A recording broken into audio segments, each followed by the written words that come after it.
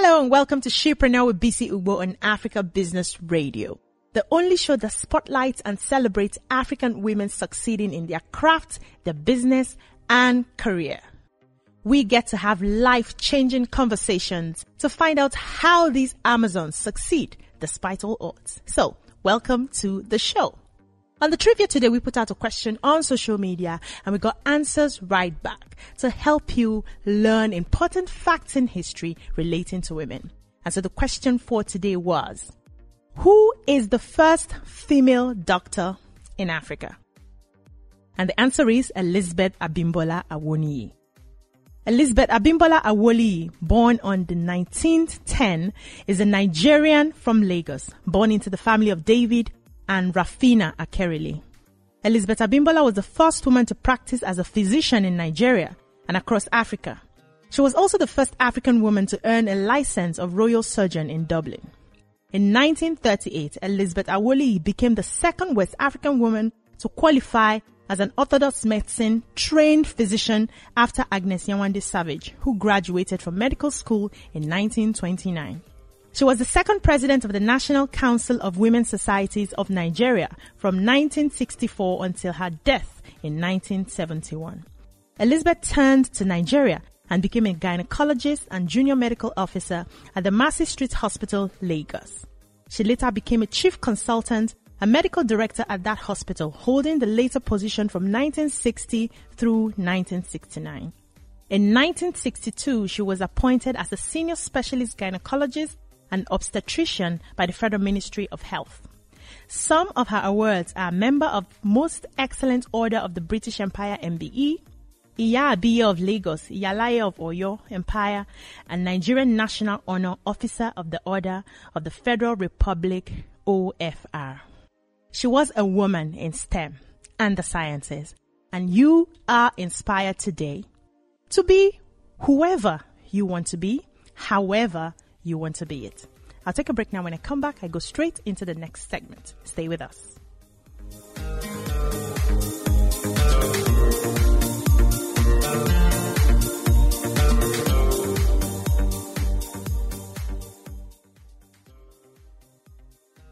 Welcome back to She Motivates. Today on She Motivates, we will be celebrating an anti-apartheid activist and politician in the person of Winnie Madikizela Mandela.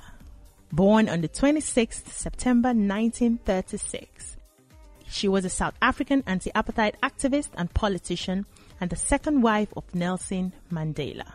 She served as a member of the parliament from 1994 to 2003 and from 2009 until her death, and was the Deputy Minister of Arts and Culture from 1994 to 1996.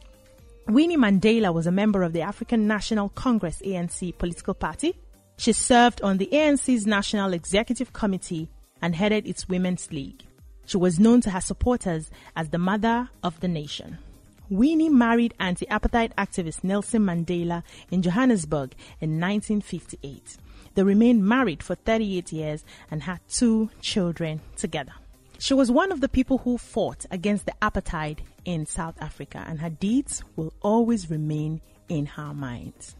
I'll see you after this break.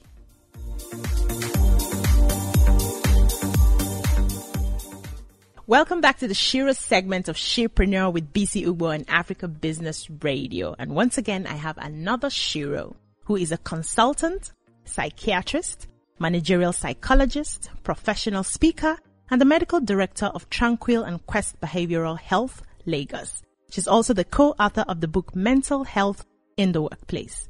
She has received training from the King's College London, the University of Washington, and the prestigious Harvard University, Boston, USA.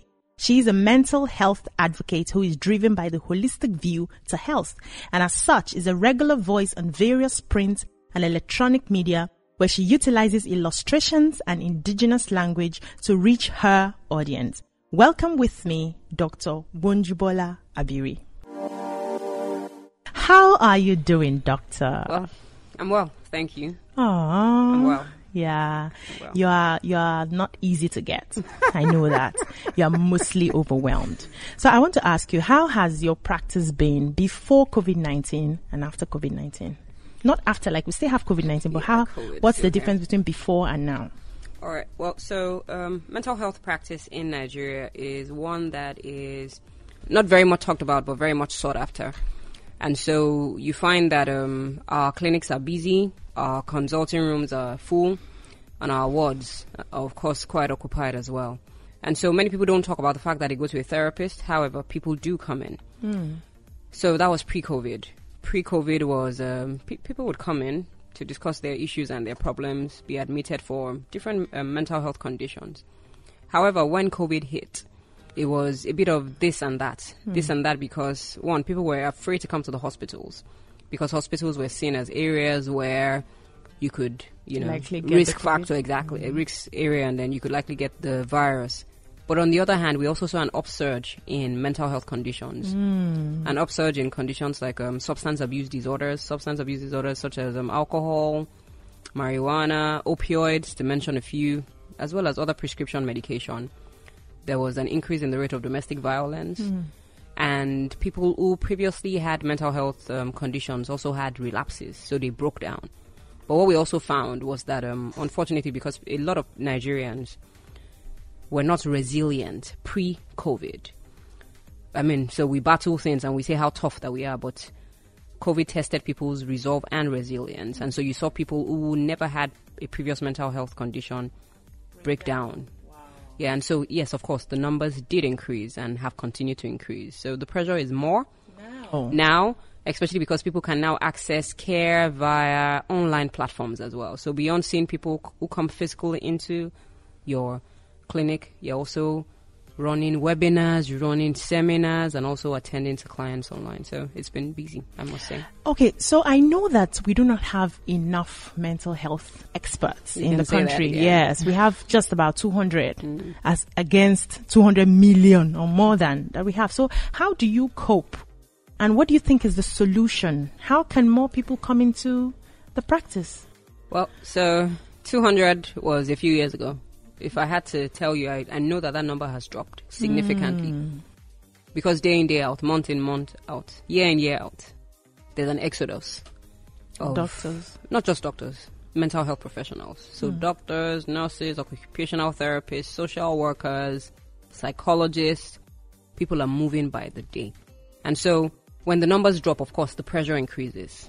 The interesting part about mental health, and I like to call it interesting, is that a lot of people who need the care cannot afford it. So despite the fact that you have, public hospitals, federal government hospitals where you have a Yaba Psychiatric Hospital, you have... nobody likes to go there. If they see you there, everybody just claims you're mad. So there's Yaba Psychiatric Hospital, there's Luth. A couple of federal government hospitals have mental health facilities. You have Lagos State centers. In fact, Lagos State has, most of the primary healthcare centers tending to people. And so people go to all of these places. And interestingly, even when they go to these places, in a country where the average earning is less than $1 a day, they still can't afford it. So you can imagine someone who is in private practice. And private practice can be pricey. So again, many people who need the care cannot afford the care. And so the ones who go in get some care because it's long-term, it's chronic, it's expensive, it's out-of-pocket payment. Chances are they go one time. Again, they don't understand what the illness is. And our health insurance doesn't cover any of these. Well, it's beginning to cover a little, but then again, it's only to a limited extent. But you also have a country where you have cultural and religious, backgrounds where people start to think that it will go away. Just see the doctor once and that's the end.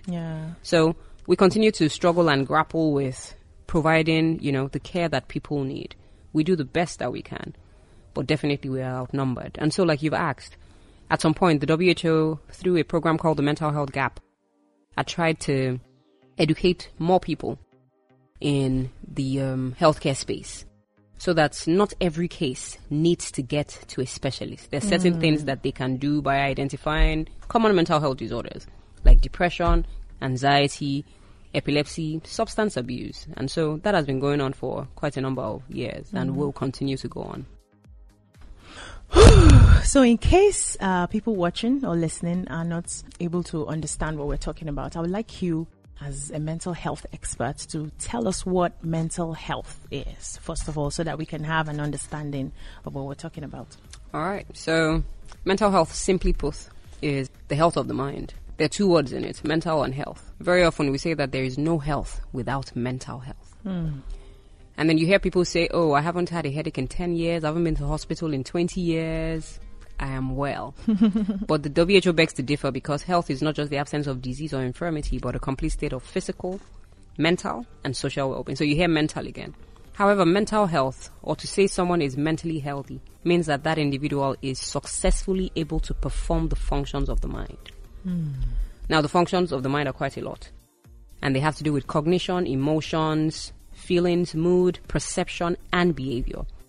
And so if an individual is able to successfully perform all of these functions in such a way that this individual is able to cope with the normal stresses of life, can have thriving relationships, can contribute his or her own quota to the environment that he or she lives in, and can work productively and effectively, you say that this person is mentally healthy.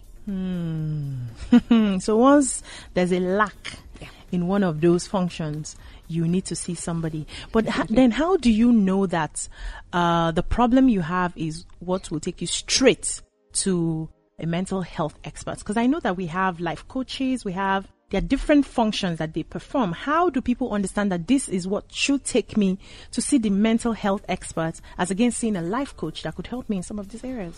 All right. I think that a nice and smart way to answer that will be to say that life coaches can see individuals who have some of life's issues. So, for instance, you're having difficulty changing a job, or you have difficulty because a partner just left you, or you just got married and you didn't expect that this was what it was, a significant life event. Life coaches can attend to some of those things. However, if you then start having an individual who has increasing intensity, frequency, and distress caused by whatever situation that they find themselves in such a way that it starts to affect their functioning, relationships with others, occupational work, and their functioning in what we call the broader social context, which is the environment, then that individual is likely to need a professional. Of course, also, you would start to have abnormalities in some of those functions of the mind that I had mentioned earlier. So abnormalities in emotions, perception, cognition, mood, and other aspects of behavior. That's when a professional comes in. And of course, if the traumatic life event or the significant life event is so overwhelming, sometimes you may also need to see a specialist. So people need to be able to identify the different... I know that you volunteer with the Lagos State COVID-19 psychosocial response team. What's that about? In what capacity do you contribute? So we pretty much wrapped that up sometime early this year. Oh, okay. As in our own volunteering. The program is still on because there are call centers and all that people can use. And so I had volunteered in July last year when the COVID-19 was pretty much at its peak. And of course, that volunteering or the initiation of that unit was because we saw that there was a gap to be filled. The team was called the Psychosocial Support Unit, so psychological and social support. And so we provided support to people who had the virus, relatives of people who had the virus, health workers who had the virus, and health workers on the front lines who were also taking care of the people who had come down with the virus. And so my work was I coordinated trainings because we had to, speak to some of these people, and of course also coordinated support via phone. And so we were talking to them daily, every day. Some of those calls were welcome. Some of those calls were extremely harsh. But it was just us, reaching out to people who at that point in time were extremely in distress. For some, it actually did change their lives. I heard stories of people who were sent out of their homes because relatives found out that they had the COVID-19 and didn't want them to come home. I had stories of people who lost a lot of loved ones and still needed to be supported. People lost jobs? Yes, exactly. So there were some of those things as well. So it was a lot of units. So there were even legal units to help people, get support. I mean, if you were dismissed just because you had the COVID-19. But at least what we did was that we were providing psychosocial support to the groups of people that I had previously mentioned. Doctor, let me ask you, how do you refresh? How do you... So I'm a life coach, and I know the sort of energies that I meet when I, have to coach people. And I know it takes me time to push it away. How do you do that? You have to meet people every day with different problems. Well, so I, of course, should add at this point, it's pretty much what you've said, that our job is an emotionally laborious job. It is. There's a lot of emotional labor. And like you said, people take your energy. So people who come with different energies also take your energy. And so if you are almost always at empty, you won't be able to give your best. So, of course, self-care is extremely important. But before you even think about self-care, it's you knowing yourself and having a very high index of suspicion. That when I see this, it means I'm not feeling so great and I should actually step back. And so I try to prioritize self-care. Something that I decided to do this year was to go to the beach once every week. Okay. Just Weekends, prefer? Weekday, actually. Wow. Even though they must not hear in my office. They will understand why maybe on one day I don't show up like that. And so all I go there to do is just lie down and sleep, listening to the sound of the waves, away from everyone. I go by myself. I also find time to speak to senior colleagues. So not friends per se, because you may not be able to discuss effectively. Speak about what your own issues are as well. I find time to sleep. I love sleeping. It's one of my best hobbies. Okay. I sleep a lot. I spend time with my family. So sometimes I'm at work and I'm like, guys, I'm going home. I'm going to play with my children. They help you refresh. Yes, I spend time with my partner as well. Even though, they look at me and say, Mom, you're almost always working. So they see it as well. So I spend time with my partner as well. I'm not a TV person, so I'd rather just listen to music or read a book. But I like to get away. And sometimes I turn off my phone. That's awesome. Yeah. At least you know what works for you. I do. Yeah. So we'll take a break now. When we come back, we'll continue this conversation with Dr. Bunjubola. Stay with us.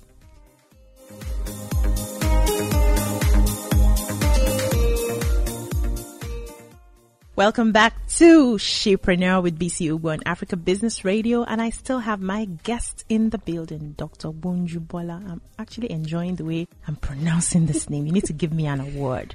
And we are still having a very, very interesting conversation. Now, let me ask you, I know that you volunteered for different NGOs, and you're currently volunteering for Asido Foundations, and that has to do with drug abuse. What do you think is the cause of young people taking a lot of drugs? All right, so that's like a heavy question. But I think that, as part of our work in Asido, at Asido I actually manage the women's mental health part of the foundation.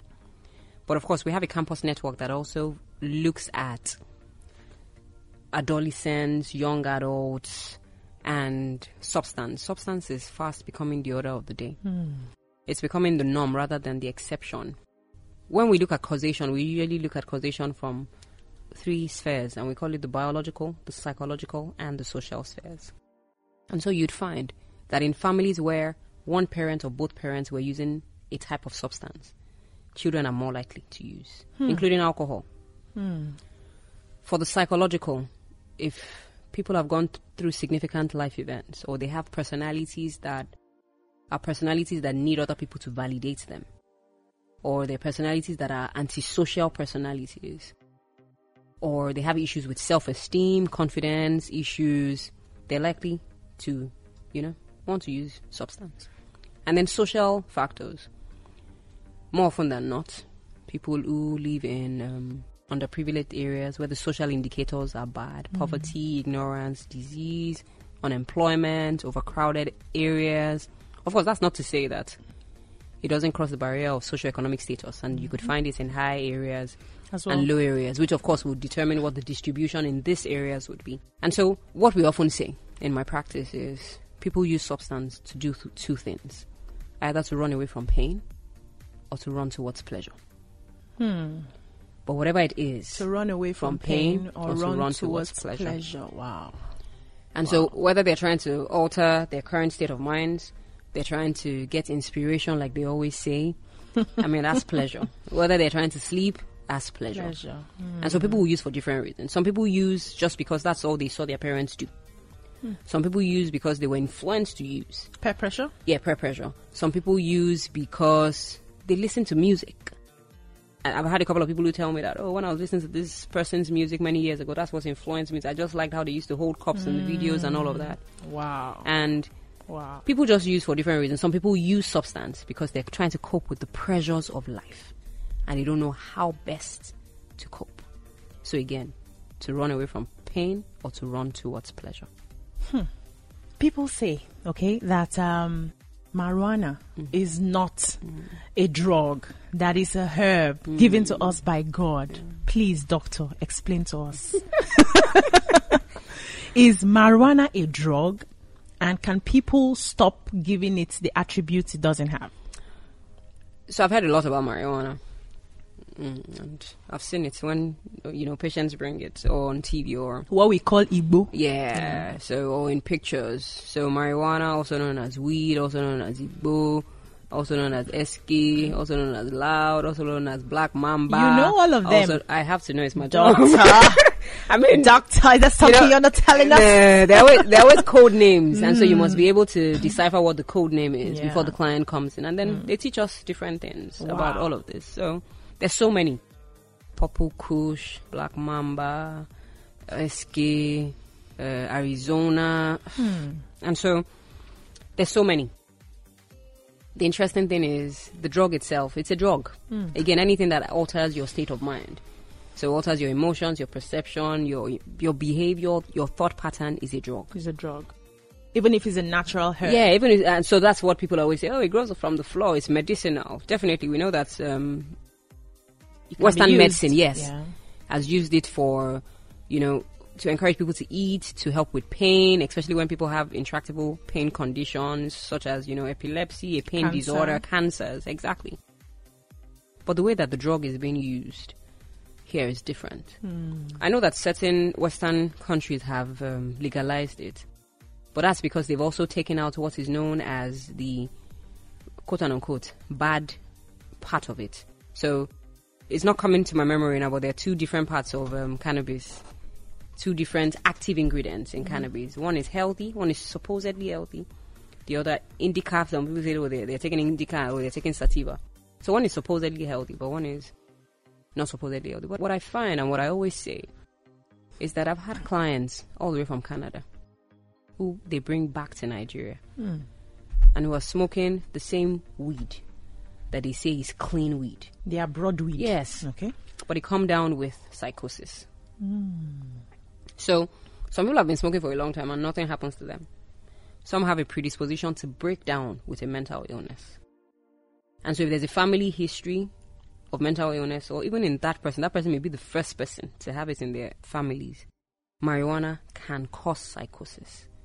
A lot of studies have shown that the use of marijuana is associated with psychosis. Psychosis, of course, is impairment in reality testing. And it might even be the first time that the individual uses it, that he gets a major psychotic illness that they never recover from. Wow. Apart from that, it affects cognition, it affects memory, it affects learning, it affects motivation in many areas. Yes. Inspiration, okay, because some people take it and they say they see and they're able to write songs and they're able to... So because it's a drug and because it alters the mind, it alters the different sensory areas of the mind. And so you may see someone who just smoked weed tell you, oh, I can hear colors or I can see sounds. That's described as synesthesia. There's an intermingling of the senses. And so they're able to learn at a faster pace than most people. They're able to do things faster. But then again, it's a drug. And after a while, this effect will wear out as well. So marijuana is a drug. Marijuana causes psychosis. And unfortunately, around here, what we find is you see a young person and you say, oh, so what are you currently using? And he says, oh, just weed, normal weed. And I'm like, okay, so let's run a panel, a test. And then you run a panel with 14 substances and 12 come alive. What does that tell you? What do you mean by panel? So there's a urine drug testing kit. Oh, okay. Which has 14 substances it's supposed to check. So apart from marijuana, you can also check cocaine, methamphetamines, MDMA, heroin, codeine, opioids. And by the time the person urinates inside the container, instead of just saying THC, which is tetrahydrocannabinol, yes, you see 12 substances positive. What does that tell you? Yeah, I've gone around now. It's been laced. And you don't know. You don't know. Because, like, they always respond to me, they say, I trust my dealer. And that's in itself is a problem in judgment. Wow, doctor, this is really so deep. So you would agree with the NDLEA that says we have to start testing people now before they get married, start testing them before they get into the university, you know, and all that. But in your line of work, let me ask you, how do you think we can help young people stay away from drugs? Because it's time to, you know, start seeking for solutions. Yeah. I have a lot of young people around me who I see and I feel sorry. Like, I do not know what the future holds because of how they live, the sort of drugs they take, and everybody just wants to get there very fast and live that flamboyant life. How do we help young people to understand that drugs are a no? All right. And so, in response to that, what I'll tell you is, over this weekend, somebody reached out to me. She's very close to me, but her son is struggling. He must have been to rehab like 10 times. Jeez. And so he's in, out. We call it a revolving door syndrome. He goes in, comes out, guys. And so the last time she told me, she said, just tell me the truth. Is there a solution to this thing? Oh my God. And I had to tell her, I'm like, where we are is dependent already. You can't do without this thing.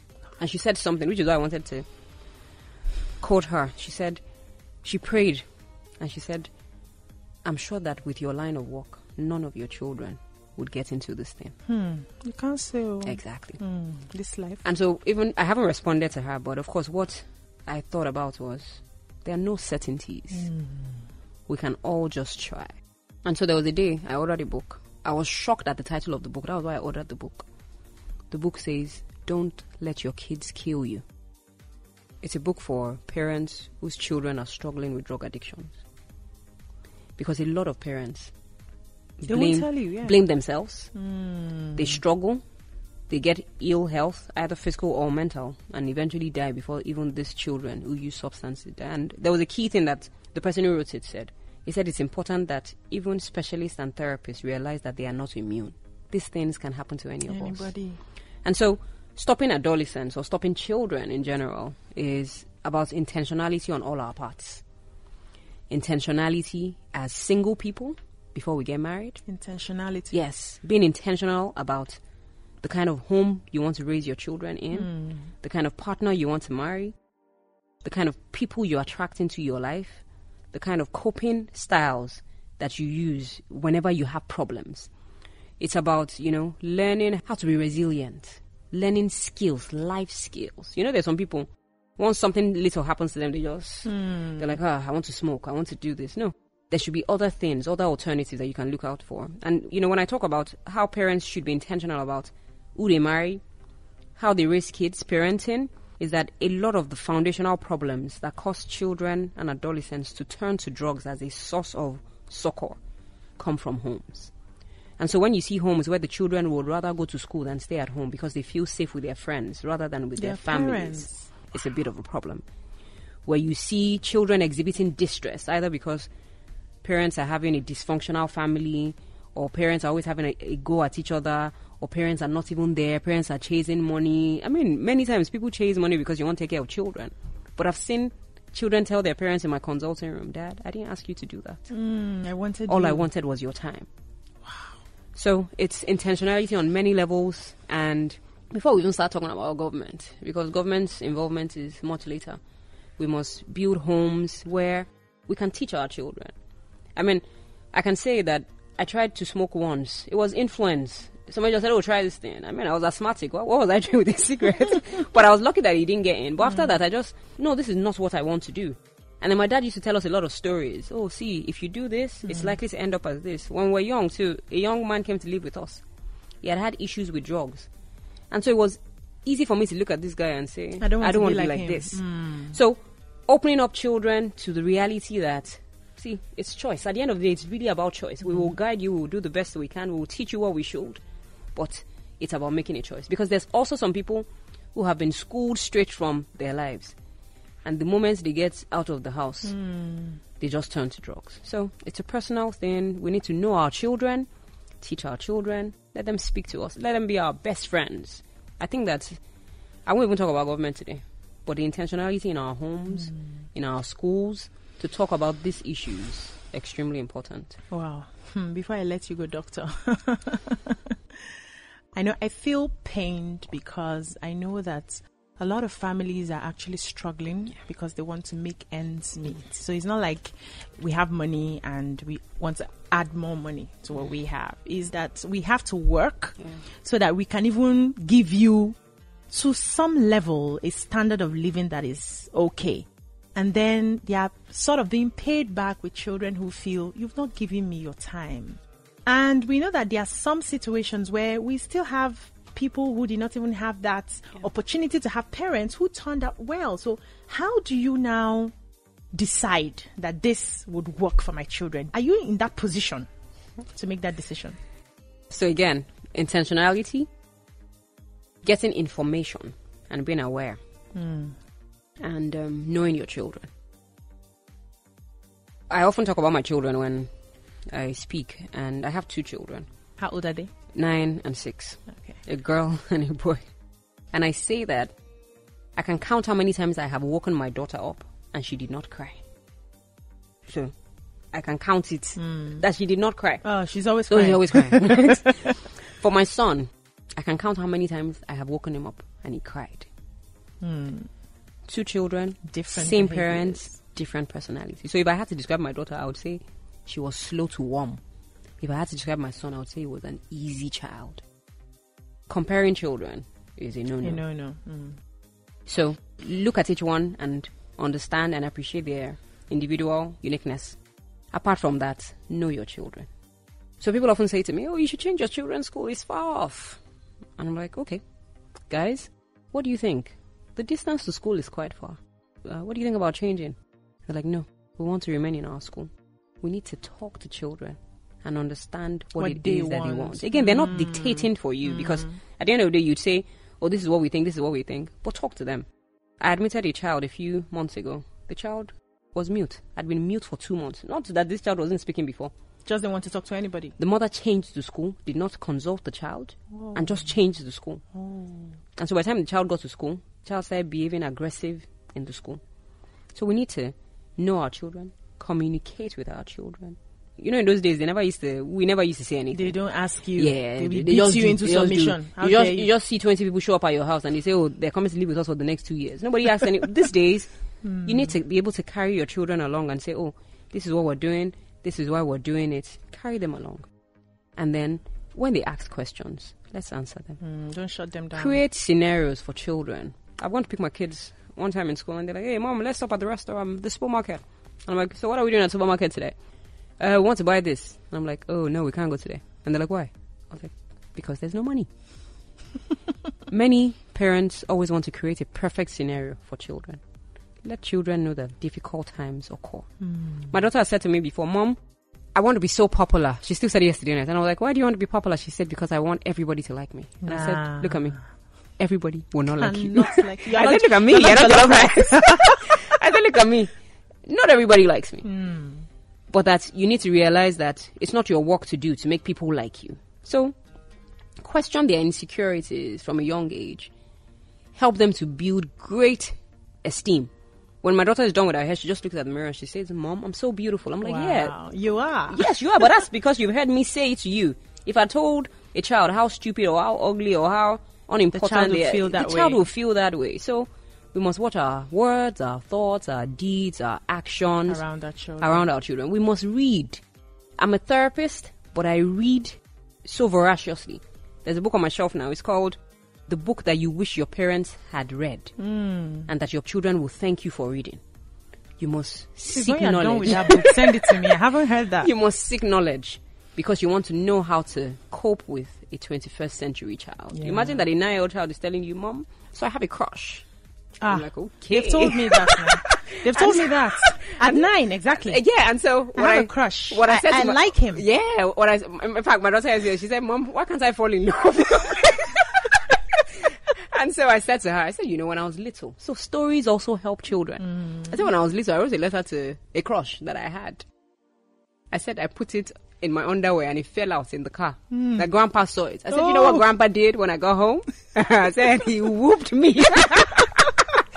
So she knows that for us to be having a conversation about this difficult time. And I'm like, see, so I opened the Bible and I said, read it to me. There's a time for everything. Ecclesiastes. There's a time for everything. A time to do this, a time to do. She said, okay. When the time comes. Yes, she said, so right now it's time for me to read my books. I said, exactly. So fantastic, Doctor. How do we support people who want to get into your industry? The way the young people... You see the way I'm saying that? It's an industry. It's a profession, you know, and I really do not see a lot of encouragement when it comes to STEM, when it comes to sciences, largely because the people who are in STEM and sciences are so serious-minded that they don't show us the happy sides to it. And children of these days want the glitz and the glam. How do we need more people to be in this profession. How do we help them? Well, definitely. One, create the need. Let them see the need. There's a need. And so encourage young people to toe the lines. And so that's what I encourage people to do. That beyond being a doctor, find other areas of your life that are marketable. I always say that if I'm not a doctor, I'll be speaking. Yeah. If I wasn't speaking, what else would I do? Maybe I'll be creating. Come up with, spontaneous ideas, shoot videos, do things that I thoroughly enjoy. But I know that there are many of my colleagues who are boxed. And so there was one time in my life I wrote an article and I titled it, Take Away My Stethoscope. If your stethoscope was taken away as a doctor, what else can you do? And, a lot of people, it was a reflection point for a lot of my colleagues because they just thought, without medicine, I can't do anything else. So encourage people to find, profitable careers, photography, music, art, like you've said, science, volunteering, anything that they thoroughly enjoy. So that we don't make it look like a straight-jacketed, and that's what it is. Encourage people to know that a psychologist is the professional, and they're doing fantastic work. A social worker is the professional. Not everybody will be a doctor. Everybody can be anything else and still succeed at what they do. And interestingly, not every doctor is happy. Not every doctor also practices. Yeah.